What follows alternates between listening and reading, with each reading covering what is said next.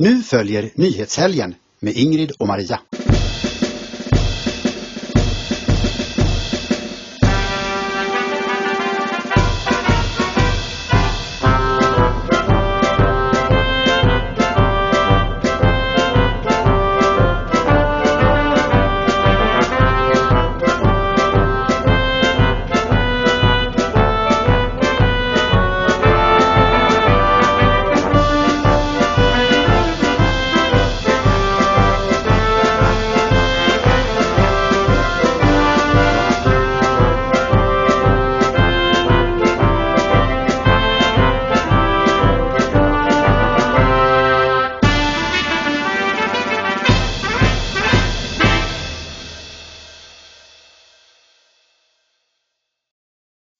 Hej allesammans, välkomna till Nyhetshelgen.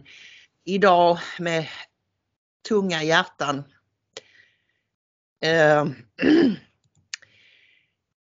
Vila i frid, käre Lars, skriver vi som rubrik, och den Lars som vi syftar på, det är vår vän Lars Vilks. Precis så.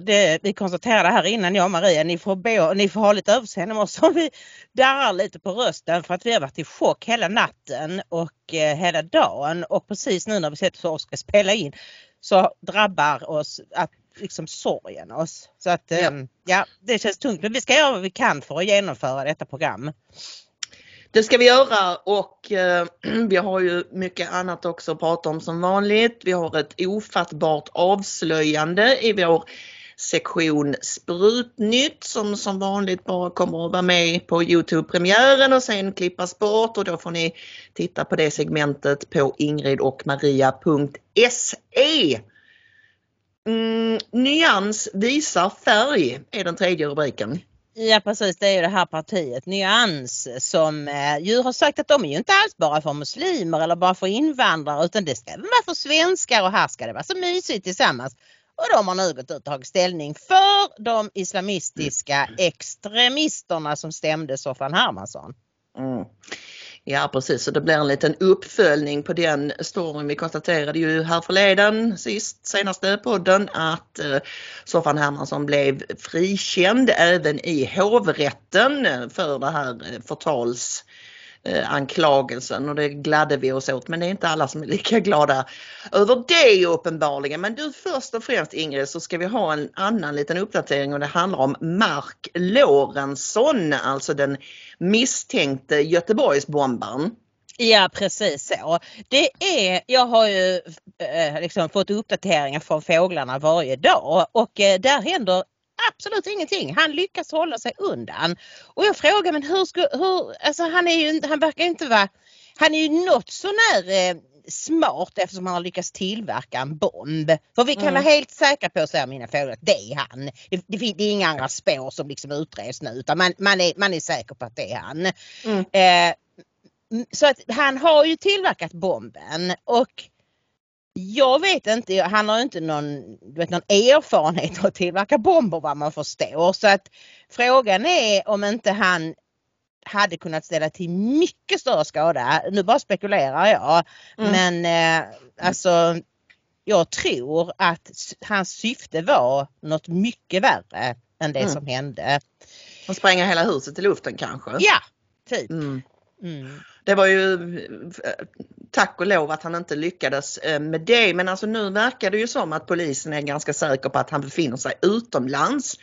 Han har ju arbetat i Norge tidigare och hållit på med någon slags, någonting som har med oljeindustrin att göra, vad jag begriper. Och idag så begärde alltså polisen honom häktad i sin utevaro, som det heter. Och det är då en åtgärd för att de ska kunna eftersöka honom internationellt på ett lite mer effektivt sätt, om man säger så. Men då ska det finnas ett beslut om häktning, så att de kan få hjälp av Interpol och skicka ut bilder och så. Men enligt fåglarna så är de ändå mest inne på att han är kvar i närområdet. Vi vet ju också att han har en helt sjuklig fixering vid sin gamla mamma. Sjuklig fixering är verkligen ordet. Han ska ha hållit på och klättra in genom hennes balkong på nätterna bland annat. Har det kommit uppgifter om. Han har även stått då vid sagda franska balkonger och gjort korttrick och läst ur böcker för henne. Och intervjuad personal på det här äldreboendet där mamman bor har då berättat att han kunde inte som andra anhöriga hålla sig till de här coronarestriktionerna som de hade, vilket innebär ingen kroppskontakt, för han skulle på mamman och kladda på henne hela tiden och pussas och kramas och upp i ansiktet på henne, som den här personalen sa. Så att han verkar ha ett ganska osunt förhållande till sin mamma, kan vi konstatera. Ja. Sen kan det också vara som du sa när vi pratade innan idag, att han kanske har tagit livet av sig. Ja. Han kanske har hängt sig i något skogsparti eller någonting. Vi får se, men förr eller senare så dyker han upp, död eller levande. Mm. Ja, Leif GW Persson är fullständigt säker på att de kommer att knipa honom vilken dag som helst, och han brukar ju alltid ha rätt, om han får säga det själv i alla fall. Så att, ja, då kommer vi till det här med partiet Nyans. Vad är partiet Nyans, Ingrid, för de som inte är bekanta med de här figurerna? Det bildades för något år sedan ungefär av en före detta centerpartistisk politiker som heter Mikael Yüksel, som har rötter i Turkiet. Och jag har via turkiska fåglar fått reda på att han kommer från en politikerfamilj och hans pappa var någon hårdför typ någonstans i Turkiet, och det finns en del konstigheter. Och han blev alltså utesluten ur Centerpartiet just för att jag tror han också hade kontakter med gråvargarna. Som är en turknationalistisk grupp. Är de även islamister? Eller? Alltså... Ja, det tror jag. Och fascister kallas de ibland. Jag vet inte riktigt. Men de är inga trevliga killar i alla fall. Och då bestämde han sig för att starta eget. Och då startade han det här partiet Nyans. Och vi har väl varit sådär, varför skulle muslimerna rösta på dem? Men det är väl bättre att rösta på sossarna. De brukar ju prenumerera på makten. Och då vet man vad man får liksom. Men... Och liksom, vad vill de egentligen? Ja, nu visar de färg. Alltså därför att Mikael Yüksel gick ut på Twitter och skrev: hovrättens friande dom om förtal mot Ann-Sofie Hermansson är ännu ett skäl till varför islamofobi behöver ha en egen brottsrubricering. Islamofobin är ett av Sveriges främsta problem. Kommer vi in i riksdagen lovar vi att sätta islamofobin högt på agendan. Nej, Mikael Yüksel. Islamofobi är inget problem överhuvudtaget. Det är islams invasion av Sverige och hur muslimer ser på svenskar, hur de ser på vår yttrandefrihet, på den rättsstat som våra förfäder har byggt upp. Det är problemet. Jo då, precis. Han berättade för en mig närstående journalist som jobbar i mainstream media härförleden, eller hans partikollegor var det faktiskt, de som är ansvariga för Nyans här i Skåne, att de tänker satsa stort i bland annat Trelleborg och Skurup för att det bor så mycket islamofober här. SD är ju väldigt stora partier i både Trelleborg och Skurups kommun, och ja, de tänker väl åtminstone försöka satsa på att ta sig in kommunalt. Ja. Det är ju lite lättare än... Absolut. Mycket lättare till och med. Vi vet ju att liksom, muslimer, de röstar kollektivt. Och det är nej, inte alla. Men det finns massor med undersökningar från USA, från Frankrike och från flera olika ställen som visar att muslimer, de röstar till 80-90% på vänsterpartier. Ja, och då har vi ju en utmärkt övergång till nästa lilla segment, nämligen bedrägliga journalister som också i ganska hög utsträckning har en tendens att rösta rödgrönt. Om vi nu börjar i den ändan då, och nu blev det så väldigt fin hipp-hipp-övergång här. Bulletin skriver att 4 av 5 danska journaliststudenter röstar rödgrönt, och det är ju inte första gången sådana här undersökningar har gjorts. Det har det gjorts även i Sverige. Ja, men jag blev lite förvånad ändå, för jag trodde att Danmark, vi känner ju Danmark som ett mycket frejdigare land liksom, och som inte är så PK som vi är. Men det är likadant där, alltså just journalistkåren, och redan på journalisthögskolorna alltså. Och jag undrar så här, vad tror du det är som gör att det är bara, eller nästan bara vänstermänniskor som söker sig till journalistiken? För jag menar, det har faktiskt alltid varit så. Nu kan man säga så, ja men en konservativ vill väl inte bli journalist och gå in och skriva propaganda för vänsterpartier. Nej, men så var det ju redan på 60, 70, 80-talen. Oh ja. Det har väl Janne Josefsson berättat bland annat att det kallas för kommunisthögskolan. Ja. När han gick på journalisthögskolan på slutet på 60-talet typ, eller början på 70-talet. Nej men alltså jag kan ju tänka mig att det har att göra med någon slags sån här rädda världen känsla, va? Alltså att vänsterfolk vill gärna använda journalistiken just i sån här social justice warrior syfte. Ja. Om man säger så. Redan innan begreppet var uppfunnet. Jag kan tänka mig det och att liksom högersinnade som vill förändra världen, de satsar på andra saker. Kanske att mer verka inom näringslivet eller något sånt där. Och jag menar det är ju ofta så också när branscher blir infekterade på sig av en viss ideologi, då ger det ena det andra. Alltså då har du som vänsterperson många vänsterförebilder inom journalistiken till exempel. Så det är liksom en sån här evighetsmaskin liksom, en självpåfyllande grej. Men du, vi läste ju en helt fantastisk artikel i tidningen Kvartal. Det är alltså en kille som heter Ludde Hellberg som tidigare jobbade på Sveriges Radio. Han hade ett vikariat där i 6 månader och det fanns en anledning till att han slutade efter vikariatet. Han var nämligen något tydligen i SR-sammanhang så ovanligt som en riktig journalist som faktiskt ville undersöka saker och dessutom jobba ordentligt. I den här artikeln så avslöjar han, det är alltså Ludde Hellberg var ju liksom en av dem som drog fram det här med att senaste PISA-mätningen nog var bluff. Han var den som drog fram Han var nyheten. den som drog fram, okej. Och han försökte ju pitcha den här idén då till sina chefer på SR. De var helt ointresserade. Och han fick inte jobba med den. Bara lägg ner liksom. Utan han fick ju då sedermera sälja detta till Expressen istället. För de var på direkt och förstod vilken jättenyhet detta var. Ja. Och i den här artikeln och kom ni ihåg att alltså det intressanta med detta, mina vänner, det är ju att det här är era skattepengar som finansierar det här. Det som är allra mest upprörande med denna artikel, det är inte det han lägger fram som visar att det finns en tydlig politisk agenda och allt det här. Utan det är faktiskt hur fruktansvärt lata de här människorna är. Ja. Alltså det är 2 fullständigt chockerande exempel.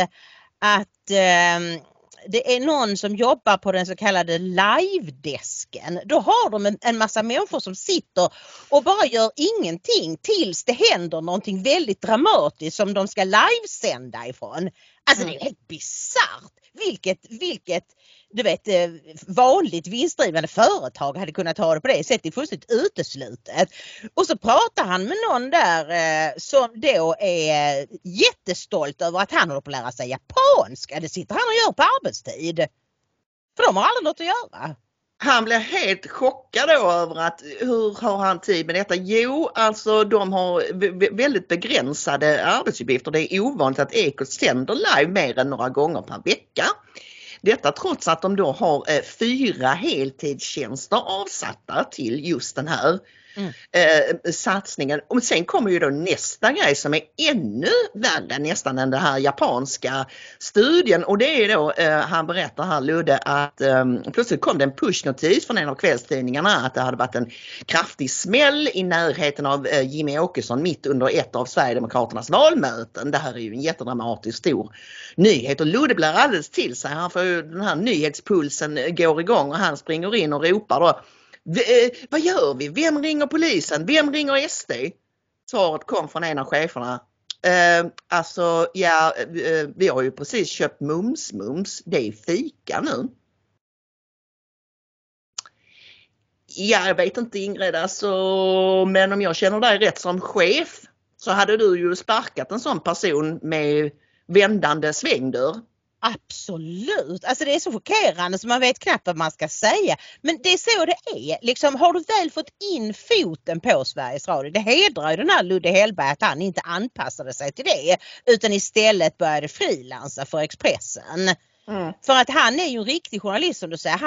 Han får nyhetspuls, han fattar att nu händer det saker. Men de som har blivit anställda där, han berättar också om det här med julsäcken. Att de gör en massa tidlösa reportage så de ska kunna sända nyhetssändningar under julhelgerna.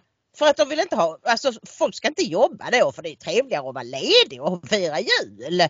Så de har bara några stycken som sitter för att liksom sköta det löpande och så fyller de på med sådana här så kallade tidlösa reportage. Alltså det är så bisarrt. Jag menar, jag som har jobbat på kvällstidning under så många år av mitt liv. Jag vet inte hur många julaftnar och midsommaraftnar och nyårsaftnar jag har jobbat. Det var ju alldeles självklart, men det var ju liksom ett rullande schema, va? Att var du ledig förra julen så får du jobba den här julen och så vidare. Det var ju inte, sen kanske man tog någon lite mer hänsyn till folk som hade kanske små barn och sådana grejer att de... Jo, det fanns ju alltid de som kunde ta ut ledigt, men jag menar, det var också så att man tjänade ett par tusen kronor extra på att ta ett sånt pass. Så att det lönade ju sig, även om det kanske inte var så roligt alltid. Men det är så det är om man jobbar i nyhetsbranschen. Utom på Ekot.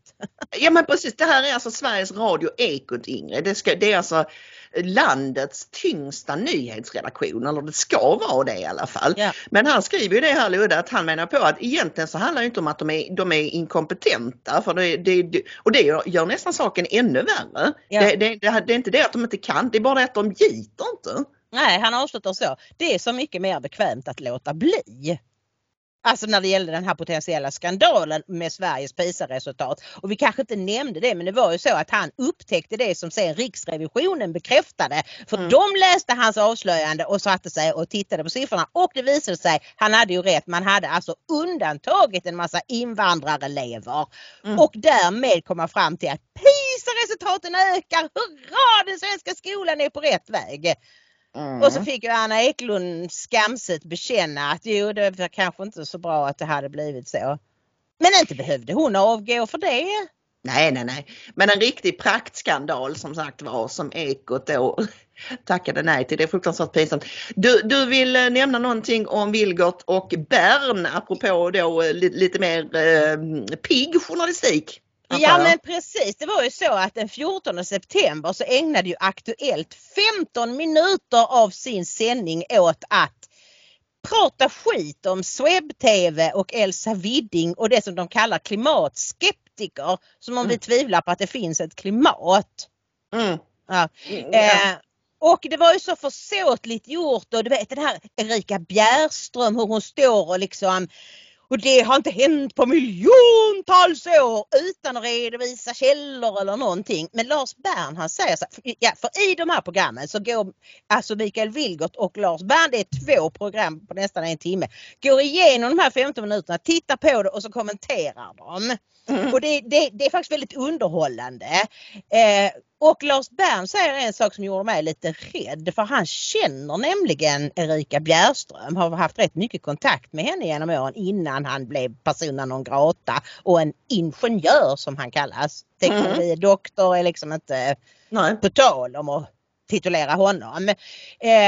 Det är att han säger att folk tror att hon inte kan det här med klimatfrågorna. Men det kan hon.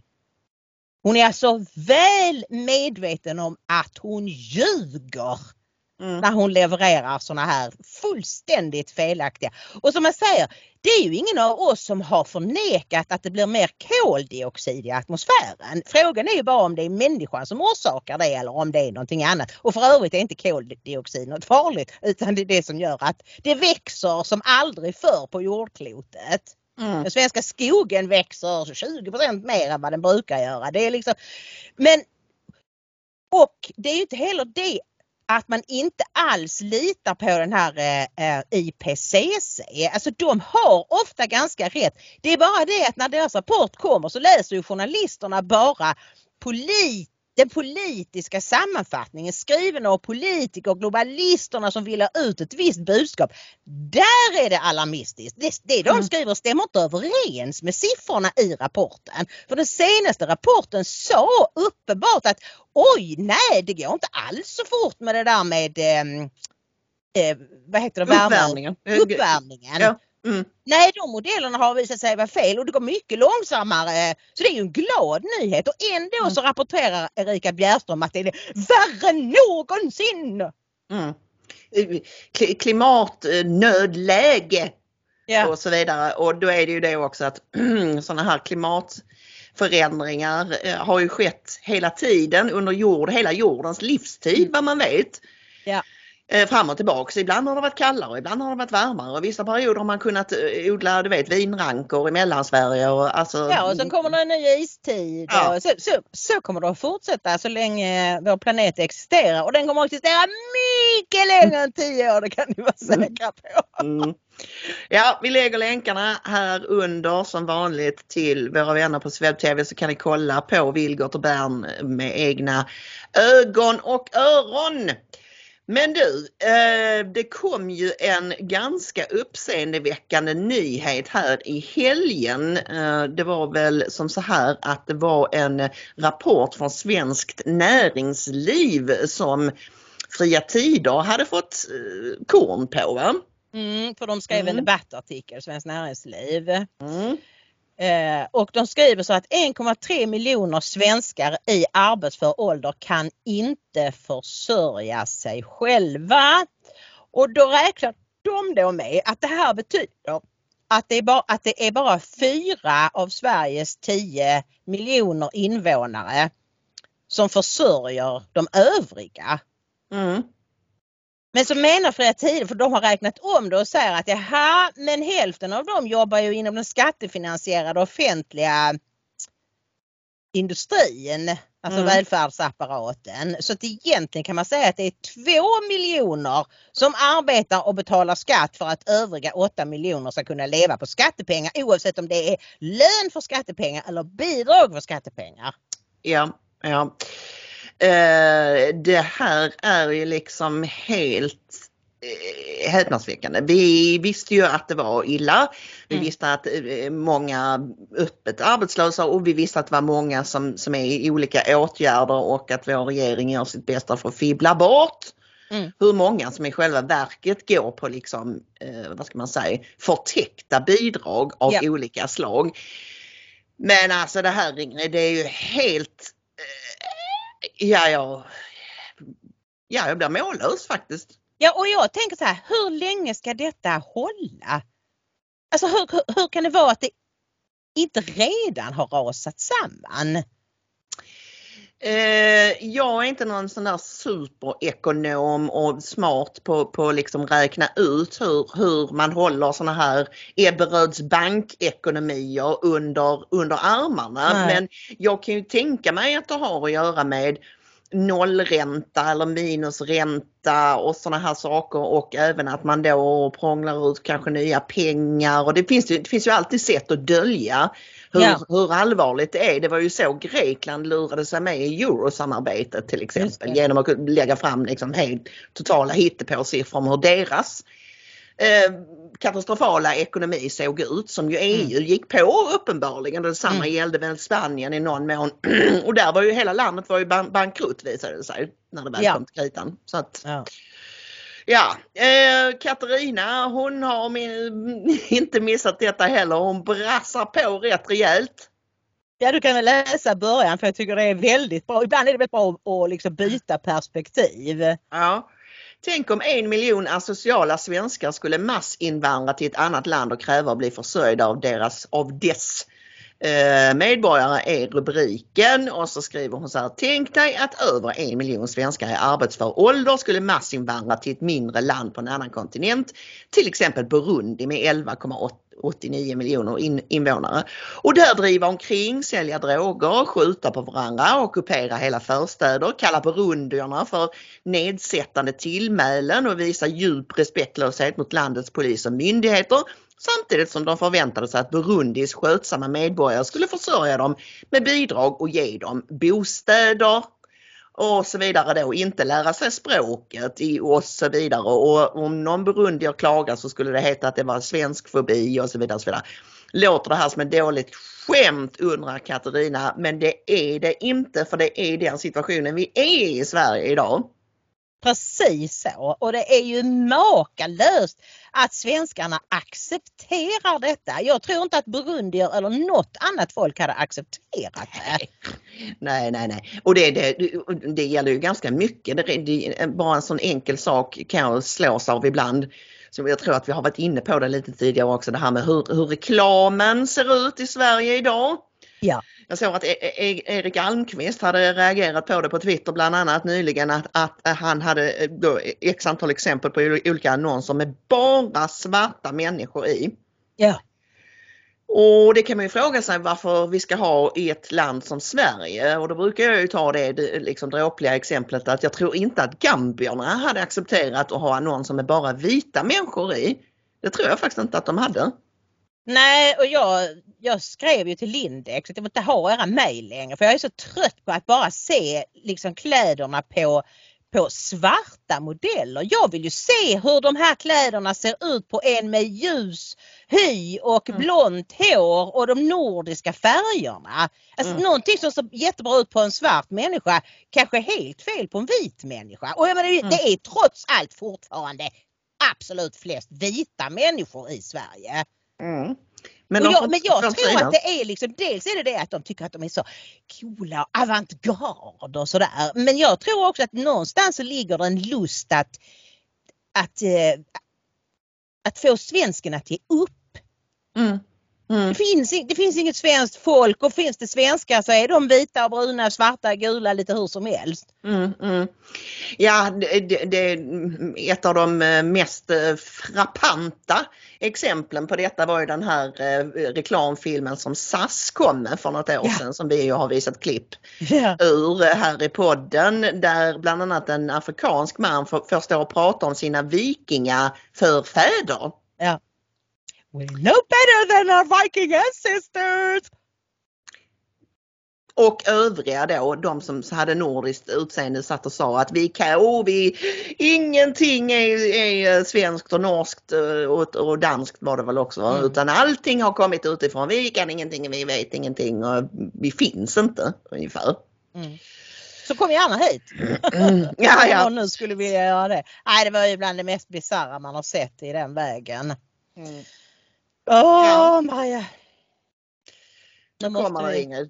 Ja, nej, det är bara till att, som du brukar säga, svälja den äckliga medicinen. Och det är alltså som så här att igår kväll så nåddes vi av nyheten att konstnären Lars hade omkommit i en trafikolycka utanför Markaryd i Småland. Han färdades i en sån här bepansrad livvaktsbil tillsammans med 2 av sina livvakter. Han var på väg från Stockholm och hem till Skåne då han hade varit uppe i Stockholm och gjort lite olika saker. Träffat Stina Dabrowski och hennes man bland annat och ätit middag med dem kvällen innan, och nu var han då alltså på väg hem. Och av fortfarande oklar anledning så bilen färdades i väldigt hög hastighet, säger vittnen.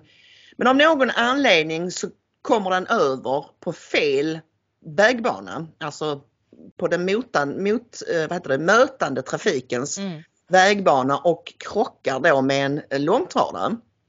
Om jag förstår det rätt så for de in under långtradaren och liksom blev fast där, och så så började det brinna, och det brann väl rätt så rejält. Folk vittnen då talar om 3 smällar, och jag vet inte, det är väl någon slags sån här bensinsmällar, eller om det är däck. Det är det man också pratat om, att skulle det kunna vara att det var en däckexplosion, att det är det som har fått bilen att fara över på vissa. Och det märkligaste av allt som ju gjorde för jag fick inte reda på detta förrän klockan 2 i natt när jag vaknade och skulle upp och kissa, och så tänkte jag bara kolla på datorn vad klockan är, och då säger jag att du har skickat en massa meddelanden.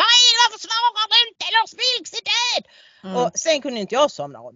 Jag fick en timme mellan 6 och 7 sen, så att jag var helt besatt av detta och så att jag läste Flashback. Och det är ju väldigt många människor som tycker att det här är jättekonstigt. Hur kan bilen fara över det här vajerräcket? De är ju gjorda just för att man inte ska kunna fara över. Men har det varit en däckexplosion så är det möjligt att den har kränkt till på något sätt och farit upp. Jag vet inte. Alltså det är ju också så här att just den här speciella bilen, den är ju ovanligt tung. En vanlig bil kanske studsar av, eller de ska ju göra det, studsar av de här vajerräckena. Men den här bilen vägde 4,5 ton ungefär. Så att som det ser ut nu så är det väl inte omöjligt att den skulle kunna penetrera det här vajerräcket. Men frågan är, även om det var en däckexplosion, jag har sett människor som har sagt att ja, men det har jag varit med om när jag har kört sådana här, de kör ju med sådana här däck, punkteringsfria däck. Ja. Det heter något speciellt som jag inte kommer ihåg nu. Ja, just det. Och de kan absolut explodera och så vidare, men det brukar inte hända så mycket då. Nej, så hela natten läste jag Flashback och folk hade teorier om att det var bomber, att en av poliserna kanske själva verkat vara en islamist. Alltså jag har ingen aning om vilken etnicitet de här livvakterna hade. Det finns inget som tyder på det. Som har då liksom gjort det som ett självmordsuppdrag. Men så har jag pratat med fåglarna och jag har ställt den ena frågan efter den andra. De säger så här: om det hade varit en islamist, då hade det varit mycket enklare att bara skjuta vilks och sen sig själv. Alltså varför, alltså att stagea en sån trafikolycka och få den utgången, det är ju inte helt lätt. Och jag menar, bomb, det är klart att de kontrolleras, de här fordonen, så fort de har stått någonstans. Och, alltså, nej, jag tror att det här är en otroligt ovanlig och tragisk olycka. Inte minst med tanke på att det var de som skulle skydda hans liv som orsakade hans död. Alltså inte medvetet, men det är ju ändå den ironin i det hela. Om man inte kan prata om ironi i de här sammanhangen, men du förstår vad jag menar. Ja, visst, absolut. Och ironin är att Lars Vilks har överlevt flera mordförsök. Och av allt att döma i nuläget till slut, det som tar hans liv är en freak accident som alltså polisen hade ju presskonferens här i förmiddag och sa då att det här är en mycket ovanlig typ av olycka och ingen hade riktigt hört talas om att det kunde gå till just så här. Alltså det var många komponenter i detta som var väldigt, väldigt ovanliga om man säger så. Och polisen utesluter ju inte att det kan vara något annat som ligger bakom. Så de kommer ju utreda detta väldigt noga, men jag tänker liksom, men de menar också på att det finns ingenting i nuläget som pekar på att det skulle vara ett attentat av något slag. Och jag tänker så här också att om det var det, så brukar ju till exempel Al-Qaida och IS, de brukar ju vara väldigt snabba med att ta på sig ansvaret i så fall, och hade ju gärna gjort det i det här fallet.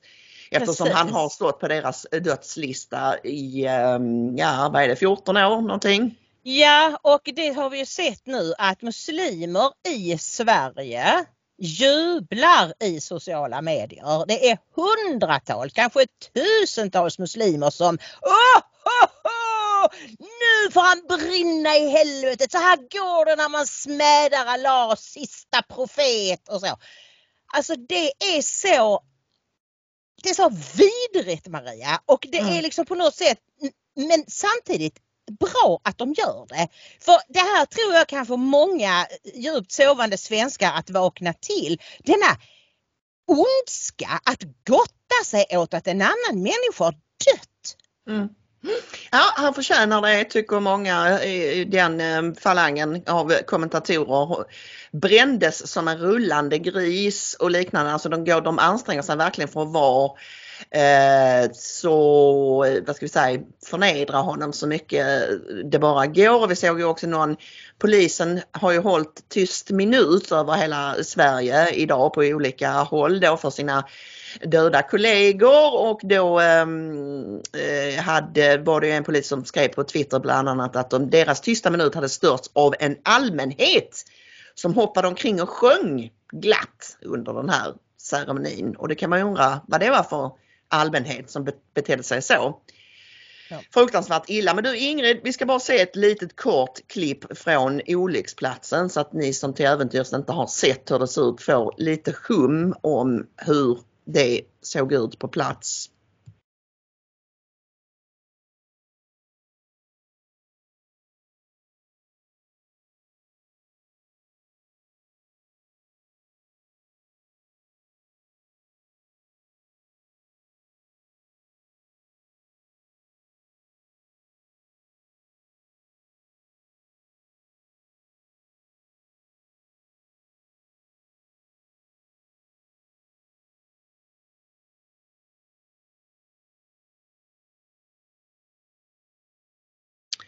Ja, som ni ser, mycket kraftig rökutveckling och en rejäl explosion uppenbarligen på plats och även den här föraren av den mötande långtradaren blev väldigt allvarligt skadad och ligger så vitt jag vet fortfarande på sjukhus och intensivvårdas. Och jag vet inte vad han hade för typ av skador, om det var brännskador eller om det var själva smällen eller så. Ofta de sitter ju så högt upp liksom. Och framförallt om den andra bilen har kommit in under liksom från sidan så bör ju inte lastbilschauffören, men så jag tror det är branden. Ja, det är så obegripligt. Och då är det så här också att det har vi ju redan läst om att han och hans sambo kunde inte vara sambor längre därför att polisen inte, det var inte deras uppgift att skydda henne. Nej. Men de har tydligen då kommit helt på kollisionskurs med varandra och hon har ett renoverat hus där det var meningen att de skulle flytta in båda två. Och vilket polisen sa nej till, det var inte säkert nog och det var det ena med det andra. Och idag har hon då pratat med Kvällsposten och där berättar hon ju då att tanken var ju att hon skulle ha följt med. Men att polisen då vägrade ta med henne i livvaktsbilen. Så att då sa de till dem att men ni kan ju åka dit själva, ni kan ta ett flyg och sen kan ni ta liksom tunnelbana hem till Dabrowskis och då skulle de inte övervaka honom överhuvudtaget. Så att därför bestämde de att hon inte skulle följa med utan han skulle åka ensam. Och det är klart, hon är ju i fullständig chock. Hon har fått de har alltså varit käresta i 30 år. Så det är liksom ingen tillfällig fling liksom. Och när hon berättar i den här artikeln att när polisen ringde på morgonen så var hon förstod direkt. Är Lars död? Frågade hon. Men det är klart hon hade också varit död. Ja. Om hon hade följt med. Jag kan ju tänka mig, det framgår inte riktigt av texten, men att hennes första tanke är ju naturligtvis kanske att han har blivit mördad då med tanke på de här dödshoten som hänger över honom. Men då var det ju då och hon säger också i den här intervjun att hon är väldigt arg på polisen. Hon tycker att de har motarbetat dem på olika sätt och inte behandlat dem schysst då i med det här att de inte fick bo tillsammans. Och ja, så här, det är en skandal, säger hon då till Kvällsposten och alla politiker nu som twittrar hit och ministrar som twittrar dit, de kunde gjort något för oss när han levde istället. Varför gjorde de ingenting? Det är en skam. Jag kommer att låna min röst så länge jag lever för att berätta om detta, för det är en skamfläck för Sverige. Det här, och ja Ingrid, det är ju verkligen påtagligt hur många som har poppat upp från när och fjärran idag nu när han är död för att säga hur fantastisk han var. Precis, och vi som alltid har stöttat Lars Vilks och förstått hur viktigt det var han gjorde och att han verkligen stod upp för yttrandefriheten. Vi har ju precis som han blivit kallade alla fula ord i boken och Bitte Assarmo påminner oss om vad etablissemangsjournalisterna sa när det begav sig. Till exempel Teppas Fågelberg skrev: jag vet verkligen inte, trots att jag envist hyllar demokratins fördelar framför andra samhällssystem, om jag har lust att via min skattsedel avlöna de poliser som ständigt bevakar honom och som häckar i en husvagn vid Vilks boning, eller de Säpo-analytiker som bedömer hoten mot hans person. Lars Vilks får skylla sig själv. Att smäda en religion och dess utövare är rätt billigt, enkelt liksom. Stryk skulle han ha. Rullas i kära och fjädrar. Sättas upp vid skampålen. Alltså hur vågar han kalla sig journalist? Precis, för jag skulle säga, den här människan har mage och kallar sig journalist och har inte förstått någonting om varför yttrandefriheten är viktig och måste vara absolut. Och det är inte hans. Det ankommer inte på Teppas Fågelberg att bedöma och huruvida Lars Vilks konst är bra eller dålig eller smakfull eller någonting annat. Och även Elisabeth Höglund har skrivit helt bisarrt. Och Ann Heberlein, det förvånar vi ju inte oss alls. Men alltså det gemensamma för de här människorna och många andra är just det här enorma tankefelet, Ingrid, som man gör, som Bitt även påtalar i sin text, att man tänker att om vi bara är snälla mot muslimerna och respekterar islam, då kommer de inte att spränga oss i luften eller mörda oss. Fel. Ja, totalt fel. Totalt fel. Det är precis tvärtom. När de ser vår svaghet, att vi inte ens försvarar oss, då kokar deras blod. Då blodtörsten fullständigt tar över dem. Det finns bara ett sätt att hantera detta och det är nej ut. Exakt. Det är en sak de respekterar och det är styrka. Men du, ska vi gå över lite mer på vår personliga relation med Lars Vilks? Jag tänkte vi skulle faktiskt titta på ett klipp från en New York-resa som ni gjorde tillsammans. Ja, det var ju 2012 och det var ju Pamela Geller, den här New York-damen som har kämpat i många år, framförallt sen 9/11 mot islam, och hon är ju då judinna själv och hon var väldigt aktiv då runt 2012 när vi var där, och hon hade då dragit ihop en konferens som hette Sion, vad nu det stod för, alltså stater mot Stop islam. Islamization of our nations. Ja. Just det. Ja. Och då hade hon bjudit in Lars Hedegaard som vi arbetade med på Dispatch International. Vi skulle precis lansera Dispatch då, så att Lars sa att jag vill komma men jag vill ta Ingrid med mig. Så det var ju bra, så att han öppnade ju väldigt många dörrar för mig.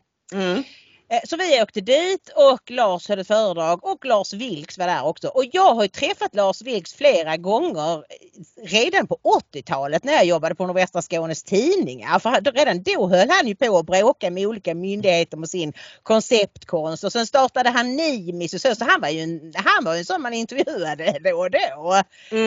Och sen så träffades vi ju igen då de här, runt 2011-2012 då flera gånger.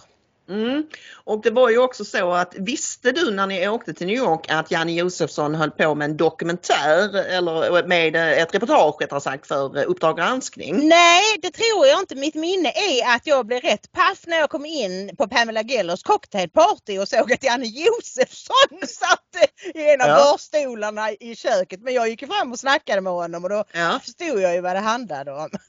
Han intervjuade ju även dig senare i programmet, men vi ska se det här berömda cocktailpartyt nu när Lars Vilks anländer och blir mottagen som lite av en hjälte av de närvarande. I'm going to Pamela Geller. She's yeah. Your name is, sir? Vilks. Excuse me? Vilks. Vilks? Vilks. Sí, Vilks aquí. Okay, bye. Sí, ya voy. Okay.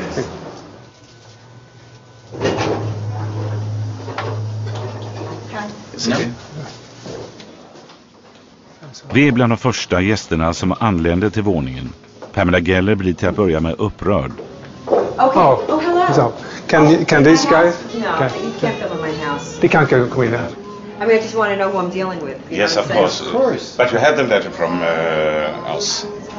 That's good. Men när hon får reda på att vi har skrivit till henne och att vi följer Lars Vilks så välkomnar hon oss.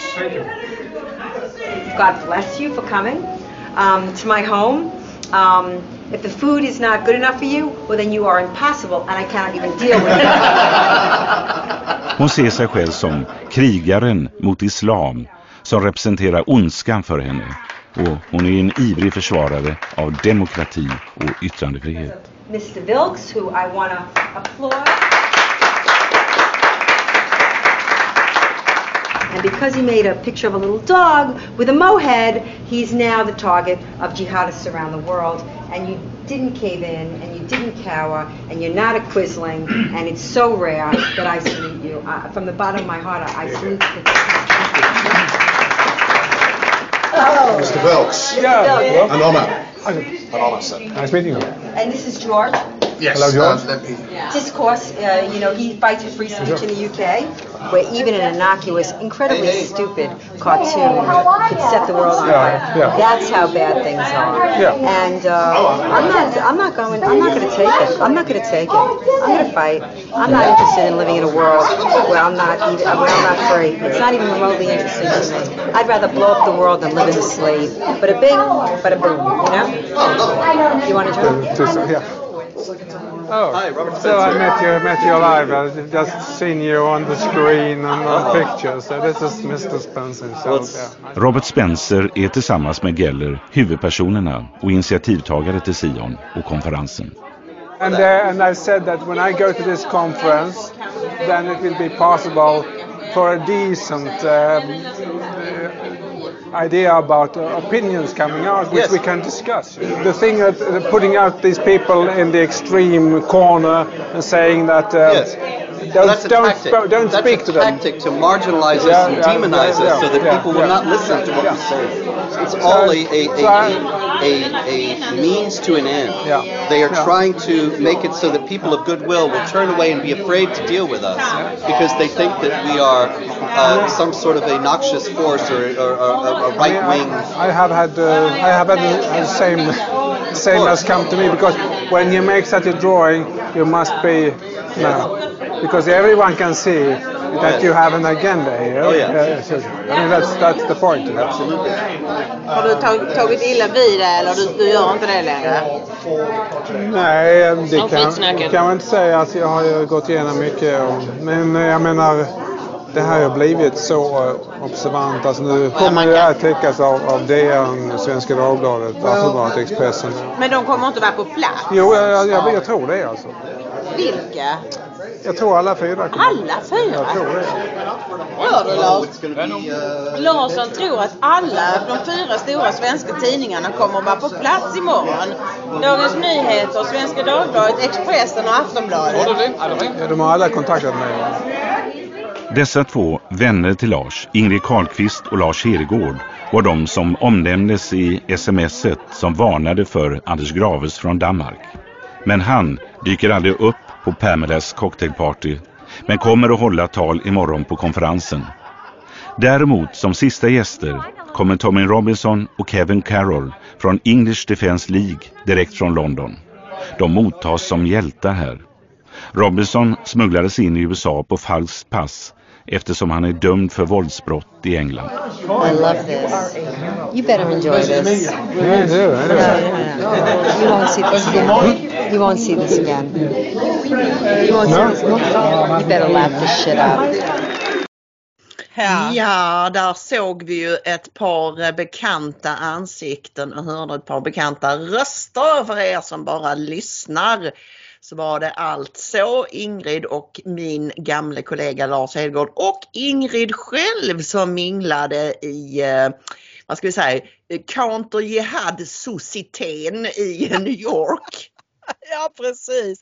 På den tiden tror jag faktiskt att det var folk som faktiskt använde counter-jihad som ett uttryck för att visa att man var mot jihadisterna, så man skulle kontra deras ansträngningar. Nu har ju det då blivit ett fult ord som lär då enligt vissa betyda att man det är bara muslimer man inte vill ha och annars är man för all invandring från hela världen bara de inte är muslimer. Vilket naturligtvis är en fullständig vrångbild. Det har det aldrig handlat om. Utan det handlade bara om att sätta sig upp mot islam och säga islam kan inte förenas med demokrati. Och jag lyssnade lite grann på någon intervju som Lars Vilks gjorde med Bulletin i augusti. Och där konstaterar han just det. Det finns ju inte en enda demokrati där islam är den dominerande religionen. Det går nämligen inte att sammanfoga. Det är som eld och vatten. Det funkar liksom inte eftersom sharia-lagen måste råda och där står det att det är Allahs lagar som gäller och människan ska inte sätta sig över Allahs lagar. Alltså går det inte att ha demokrati.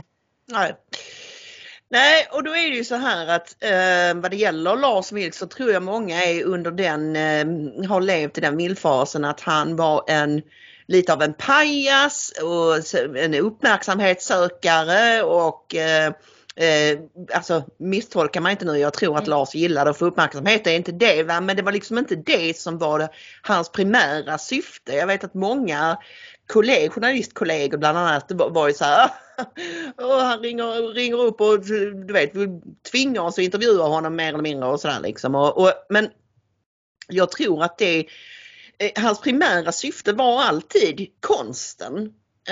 Det var det som var viktigt för honom och han kunde extremt mycket om konst och förstod konsten som koncept. Han var ju faktiskt till och med högskoleutbildad i konsthistoria var det väl? Eller konstvetenskap. Ja, han var professor i både Norge och Sverige vid tillfälle. Ja men alltså han var ju konceptkonstnär och det betyder ju då att det är klart han sökte uppmärksamheten för att som han såg det så började allting med att han ritade den där snabba teckningen Mohammed som rondellhund och den skulle då ställas ut 2007 i Värmland någonstans i någon liten håla och den hade redan varit uppsatt i Norge i ett år eller någonting. Och så helt utan att någon brydde sig. Ja precis och så helt plötsligt dagen innan utställningen skulle öppna så ringde de honom och sa nej den kan inte vara med, vi tar ner den. Och då publicerade ju var det Nya Värmlandstidningen eller Värmlands Folkblad? Närkes Allehanda. Närkes Allehanda var det av alla konstiga tidningar. Ja, de publicerade den och då brakade ju allting löst. Så allt som hände sen, alltså att han blev mordhotad och att han blev utsatt för, det var ju 2 stycken muslimer från Landskrona, de klantigaste jihadisterna på jorden som försökte bryta sig in i hans hus och skulle tända eld på det, brände sig själva, tappade sina jackor och sina plånböcker och lämnade spår överallt. Så de dömdes ju till fängelse och det var ju då Roger Sahlström åkte och kampade för han fick nämligen inget polisskydd då. Han fick alltså inte polisskydd förrän 2010 och det var ju så jag lärde känna Lars Vilks, det var ju när jag jobbade på TT, det var ju först då det här mordförsöket och den rättegången och allt det här liksom och sen så då polisskydd och så, det fanns ju alltid anledning att ringa Lars om olika så här yttrandefrihetsspörsmål och så vidare och sen fortsatte det ju sen då på dispatch för nu hade han liksom hamnat i vår sfär vare sig han ville det eller inte. Jag tror inte att det var hans syfte men jag tror inte heller att han vantrivdes bland oss men han blev liksom insorterad i det facket du vet bland oss och ja, men han själv var ju en sån människa, vi läser AFS jag misstänker att det är Gustav som har skrivit det på Twitter skriver då just om det här att han vågade prata med SDU när de var på väg att bryta sig ur Sverigedemokraterna och var non grata och att han var verkligen inte en person som hade beröringsskräck och det framgår ju också faktiskt tycker jag i Janne Josefssons reportage det här som vi såg ett klipp Faktum är att innan vi kom in så har de pratat om det att Lars Vilks först hade Pamela Geller dragit tillbaka sin inbjudan till honom. Därför att han i en intervju hade sagt, ja men jag föreläser för alla. Jag kan föreläsa för Ku Klux Klan om de ringer.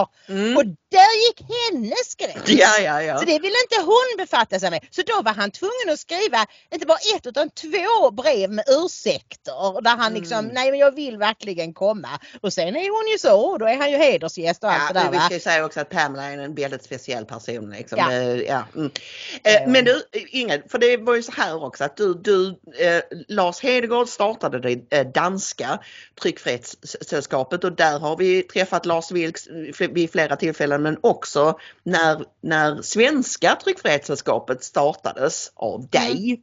När du drog igång en svensk falang där, och Lars var liksom ofta med i de sammanhangen, och som han får frågan av Janne Josefsson i det här reportaget, att vad tycker du om att vara liksom, alltså Josefsson antyder att vi då skulle ha haft några slags underliggande motiv för att ha med honom i paneler och samtal och så, att vi kanske utnyttjade Lars Vilks då för våra kontrajihadistiska syften.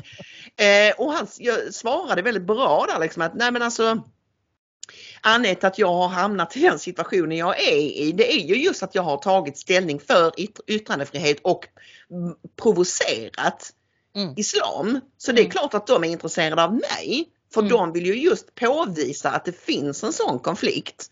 Ja men precis. Så där menar han på att vi hade ändå gemensamma intressen.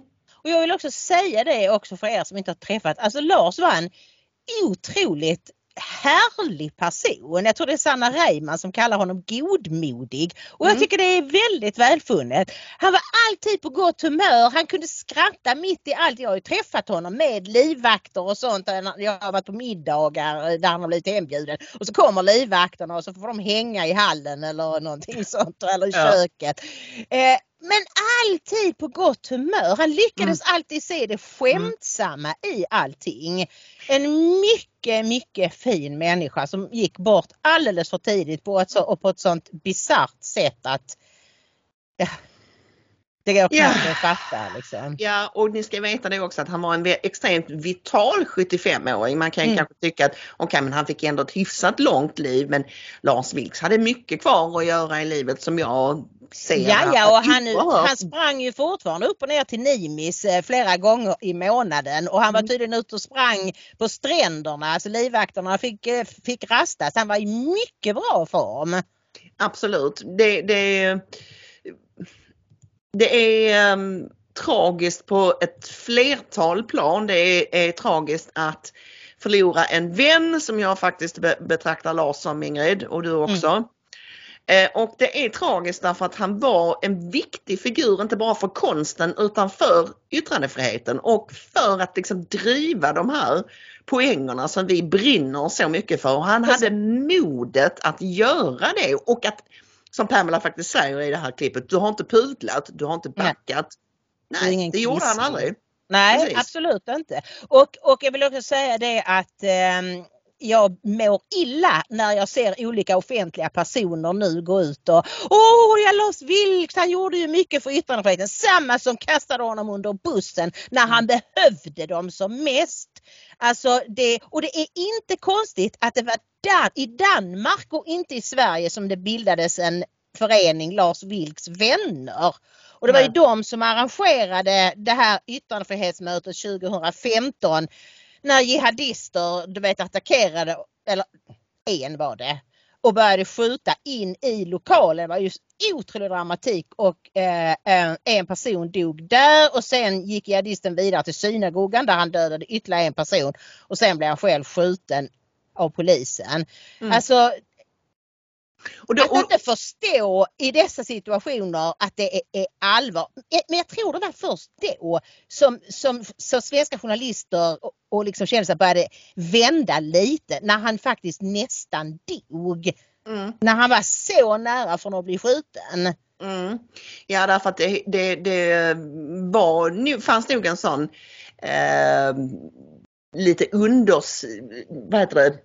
underström av att dels hade han själv dratt på sig det här, och det var hans eget fel, och han kunde gå och ta det, för om han bara hade hållit truten så hade allting varit jättebra, vilket som sagt var är ett jättetankefel. Men också att han överdrev hotet. Ja. Medvetet för liksom så här.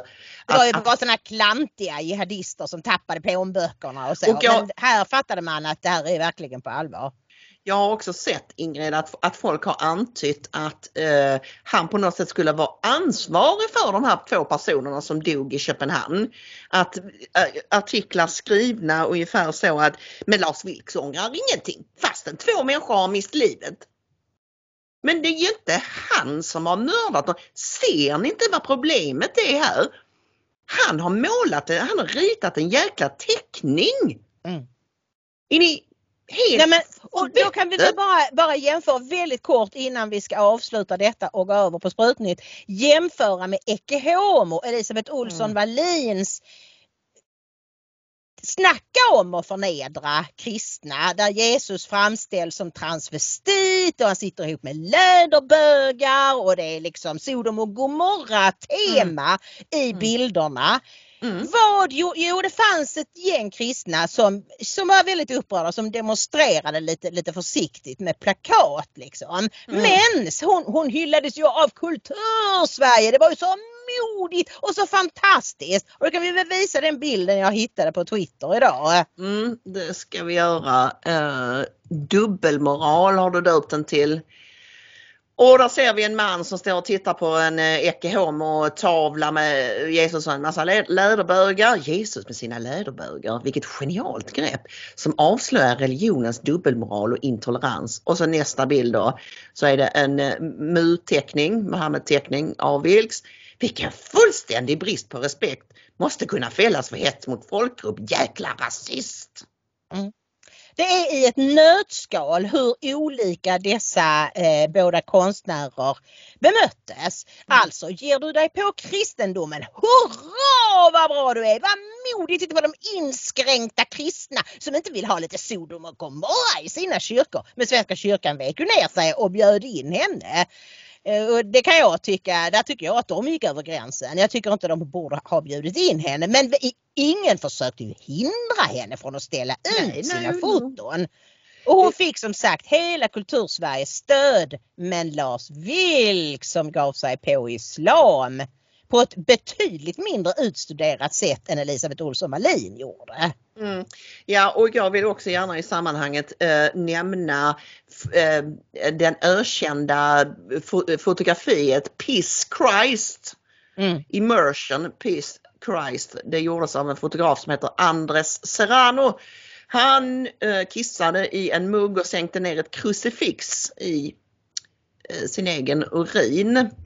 Och ja, det var väl som så att när det här fotot ställdes ut i Sverige för några år sedan, så har jag för mig NMR upprörda och var inne och röjde på den här utställningen. Men bortsett från det, har du någonsin hört talas om några kristna som har utfört terrordåd eller försökt mörda Andres Serrano eller Elisabeth Wallin eller vad hon heter? Eller att Vatikanen skulle ha utfärdat dödsdomar. Nej, det händer inte, därför att det finns icke 2 religioner mer olika varandra än kristendom och islam. De är varandras fullständiga motsatser. Så är det, Ingrid. Och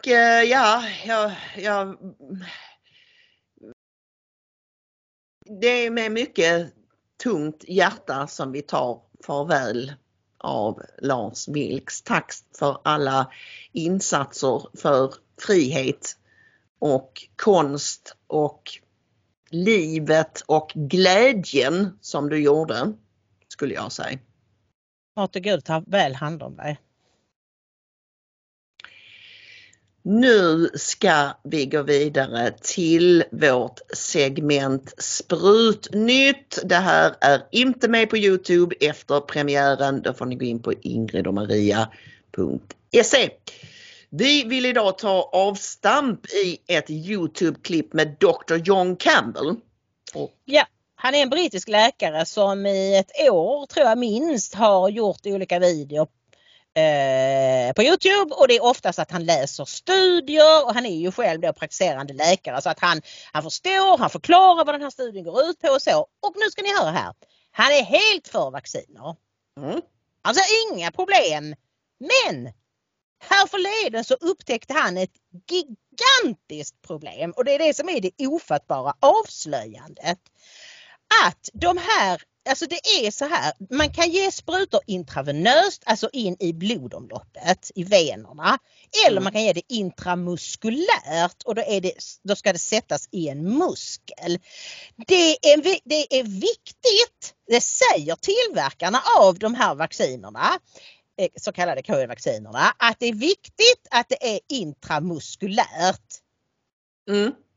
Det är mycket tydligt i instruktionerna. Det ska inte vara intravenöst, det ska vara intramuskulärt, ska de här sprutorna sitta. Ja, det säger tillverkarna. Och för att då vara säker på, när man som sjuksköterska eller läkare ska sätta en intramuskulär spruta, så sticker man in det i muskeln och sen aspirerar man, alltså man drar ut sprutan lite. Kommer det då blod?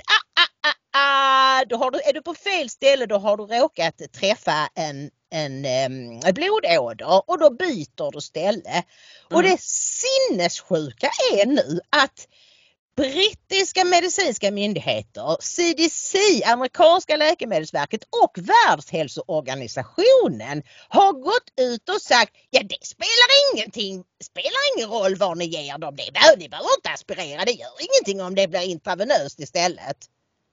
Och då är det ju så här att John Campbell har hittat en helt nybakad studie som har gjorts på Oxford University, va? Bland annat, det var väl andra inblandade parter också, men den är peer-reviewed som det heter, alltså den är granskad akademiskt och liksom har gått igenom alla konstens regler för att, och det är då en studie man har gjort på möss där man har medvetet injicerat dem dels i musklerna och dels rakt in i blodomloppet. Och resultatet är fullständigt förskräckande. Väldigt många av de här mössen som fick injektioner i blodomloppet utvecklade myokardit. Hjärtmuskelinflammation. This is in vivo evidence, in life evidence, that inadvertent intravenous injection of COVID-19 messenger ribonucleic acid vaccine may induce myopericarditis. There you go. I mean, it can't be any clearer. Brief withdrawal of syringe plunger to exclude blood aspiration may be one possible way to reduce such risk. Direct quote from the authors. Both Pfizer, BioNTech and Moderna have clearly stated that their vaccine should only be given via the intramuscular route, not the intravenous route. So why on earth are we not ensuring that the manufacturer's recommendations are obeyed?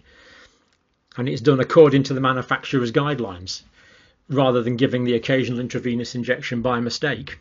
It's just completely unacceptable. Current CDC and WHO guidelines no longer recommend precautionary measures during the intramuscular vaccine administration, and I could add that the Green Book in the UK doesn't recommend it either. I'm not making this up. This is the CDC, the WHO and the Green Book, the official government bodies that control vaccination in the United Kingdom, are saying don't do your injections properly, don't aspirate. They actually say don't aspirate. It's unbelievable. This is just beyond my ability to comprehend, I'm afraid. Direct quote from the article, the CDC Pink Book 2020 and the WHO 2015 position paper have recommended against aspiration prior to vaccination so as to minimise pain. Is their rationale for that? I think that is completely, utterly wrong. Now, this article also said that, of course, we're giving the vaccine into the deltoid muscle up here. But from the deltoid muscle into the lymphatics under the axillary lymph nodes there's a pretty direct communication from there. Whereas if you give it into the vastus lateralis muscle, that's the thigh muscle up there, into that thigh muscle, and it's got to go through quite a lot more lymphatics to get into the blood. So they think that giving it into the vastus lateralis, into the upper outer aspect of the thigh, might be better. They're not sure about that, but they say it's that's a possibility. So worth considering. Our study indicates that intravenous injection of the vaccine might partly contribute to this clinical phenotype. So they're being very cautious. Clinical phenotype means what's going wrong with the heart and the liver, thus warranting a reconsideration of the practice of intramuscular injection without aspiration. Again, they're putting this very Clinically, that's a direct quote from the paper. If it's in italics, it's a direct quote, which carries an inadvertent risk of intravenous injection. So there we go. Case proved in mice. And of course, mice are mammals exactly the same as we are. Guidelines published from Public Health England states there is no need to pull back on the plunger, aspirate before the plunger is depressed to release the vaccine into the muscle. Well, hopefully into the muscle, because there are no large blood vessels at the recommended injection site. Now, this just beggars credulity. Let me just tell you what they've said here. Basically, they've said that this muscle, there's no blood vessels going to this muscle. It doesn't have a blood supply. Now, if you get an elastic band and tie it around your finger and cut off the blood supply, it will go red, it will go white, then red, then it will go mottled, then it will go purple, then after a few days it will turn black, and then it will drop off. It'll die. It's called necrosis. You know, the idea that a minister of the realm is writing to me saying that there's no significant blood vessels in a muscle. It's just unbelievable. A muscle is a living tissue, therefore it's got a good blood supply. I mean, why don't these people realise that? You understand this, and most of you aren't clinicians. No, why don't they get this? It's just... Ja, det han säger här, alltså, den här studien visar då med all skärpa att de möss som fick sprutorna i blodomloppet, de utvecklade hjärtmuskelinflammation, hjärtsäcksinflammation och en del annat också. Medan de som fick det i muskeln, inte tillnärmelsevis så många, jag vet inte om det var några alls. Nej. Så att det skulle ju kunna vara så, nu är inte vi för sprutorna i vilket fall som helst, men det skulle ju kunna förklara alltså just att det är så många unga människor som har fått de här problemen, att man ju har frångått standardförfarandet, att man alltid kollar så att man inte har kommit in i en blodåder. Att till och med WHO och CDC och liksom brittiska myndigheter, och han har gjort ett uppföljningsprogram där folk har skickat från sina länder, från Australien och Nya Zeeland och vad det var för någonting, som visar att det är likadant nästan överallt. Ja, men strunt i det där med att aspirera. Bara in med skiten i kroppen. Så det är ju det som är så konstigt. Att, och då det skäl som John Campbell säger att de anger, det är då att det skulle göra för ont att aspirera. Alltså att dra in. Och jag har ju hört, dra ut sprutan och kolla då så att man verkligen inte har träffat en blodåder. Och jag har ju hört lite här med sjuksköterskor i min närhet. Och de blir alldeles förskräckta av att höra John Campbell pratar om att nej, så gör man verkligen inte, utan att självklart så vrider man kanylen och så vidare, och man gör så här som John Campbell menar att man ska göra, kollar så att det inte är blod i och så att man inte har träffat en blodådra. Och mina kontakter har även kollat med folk som har sjuksköterskor som har jobbat just med att ge covid-19 injektioner, och de personerna försäkrar att de fick väldigt tydliga instruktioner här i Sverige om att de absolut skulle kolla så att det verkligen sprutan satt i muskeln och ingenting annat. Men sen undrar man ju hur det har gått till i de här drive-by-stationerna där det var på löpande band liksom. Jag minns att vi visade något klipp från TV4 med hon som sa hela min kropp skriker nej, men här är jag ändå och ska ta sprutan. Att de bara liksom tjongade in i armen. Det verkar inte vara någon som helst... Alltså av de 3 spruttagare jag har pratat med, det här är ju verkligen anekdotisk bevisföring här nu va? Och det är för litet urval och så vidare, men 2 av dem säger att de är helt säkra på att sköterskorna som initierade dem aspirerade. Och den tredje säger att nej, det gjorde hon inte, och det var en gammal pensionerad tant som de hade kallat in.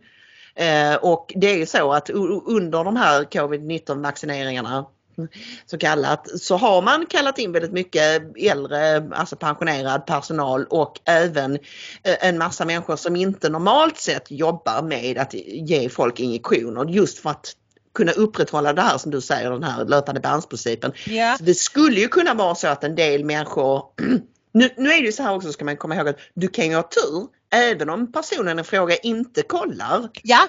så kan det vara så att de bara träffar muskeln. Det betyder liksom att de inte kollar. Det är tydligen ganska ovanligt att man träffar fel för att den är stor, den muskeln. Men det är naturligtvis ska man ta det säkra före det osäkra, och det har ju varit regeln alltid. Men jag skulle tänka så här snarare med de här pensionerade sjuksköterskorna, att de är med i den gamla hårda skolan, att de skulle veta det här i ryggraden. Ja, det är ju svårt att säga, men alltså John Campbell är ju också väldigt, han påtalar ju det här i att han är förvånad över att man överhuvudtaget sätter sprutorna just i armen och inte i lårmuskeln. Ja. Därför att det är närmare till olika lymfkörtlar och sånt här liksom. Så att han menar på att det utgör en större risk. Och som sagt, det intressanta med John Campbell är att han är pro-vax. Liksom. Han är absolut inte någon människa som inte tycker att man ska ta sprutan. Nej. Så att om och det är kanske därför han också är så chockad över att ha upptäckt detta. För jag tror att han har hela tiden ändå trott att det går rätt till och det är bra det här. Och det här var en chock. Och framförallt det här brevet på slutet. Han har ju då tillskrivit vaccinministern i England och förklarat detta och hur viktigt det är, och får då till svar att det behöver du inte oroa dig för det finns inga blodkärl till den muskeln. Ja. Och det är ju då han säger liksom, berättar det här med att om du stryper blodflödet så efter några dagar så kommer din finger att trilla av. Det heter nekros. Det är vävnadsdöd. Så om det inte skulle finnas något blodkärl i armen. Ja, det är så idiotiskt som man tror knappt det är sant. Men du, nu är det är redan hög tid att knyta ihop säcken, Ingrid. Ja, vi har ju flera andra länkar som vi hade tänkt prata om, men vi får spara det till på fredag, för att sist var det ju så långt. Jag har fått faktiskt ett klagomål. Ja, du har det. Ja, jag var rädd för det. Alltså, vi drog över något så groteskt mycket sist, så att vi får skärpa oss med detta. Men det har ju blivit det här med sprutnytt, att det har fallit utanför Toto, så det blir liksom som ett program vid sidan av programmet nästan. Ja, får jag bara säga då att ni föräldrar som är oroliga för att era barn nu ska börja vaxas redan 12 till 15-åringar också, och att det finns en förening som heter Vi tillsammans. Jag låter den länken ligga så kan vi prata mer om det på fredag. Men ni som vill träffa andra föräldrar som också är emot att ge barnen sprutorna, och det står i Bibeln att du ska hellre hänga en kvarnsten om din hals och gå i vattnet än att skada barn. Så jag låter den länken Vi tillsammans ligga kvar, så kan ni gå in där och så kan ni liksom, det finns över stora delar av landet. Ja, så hörni, ha en fantastisk vecka. Beklagar att det blev lite deppigt innehåll idag, men jag tycker ändå du och jag höll ihop ganska bra. Ja. Ta hand om er där ute och Gud välsigne er. Gud välsigne er och Gud välsigne Lars Vilks.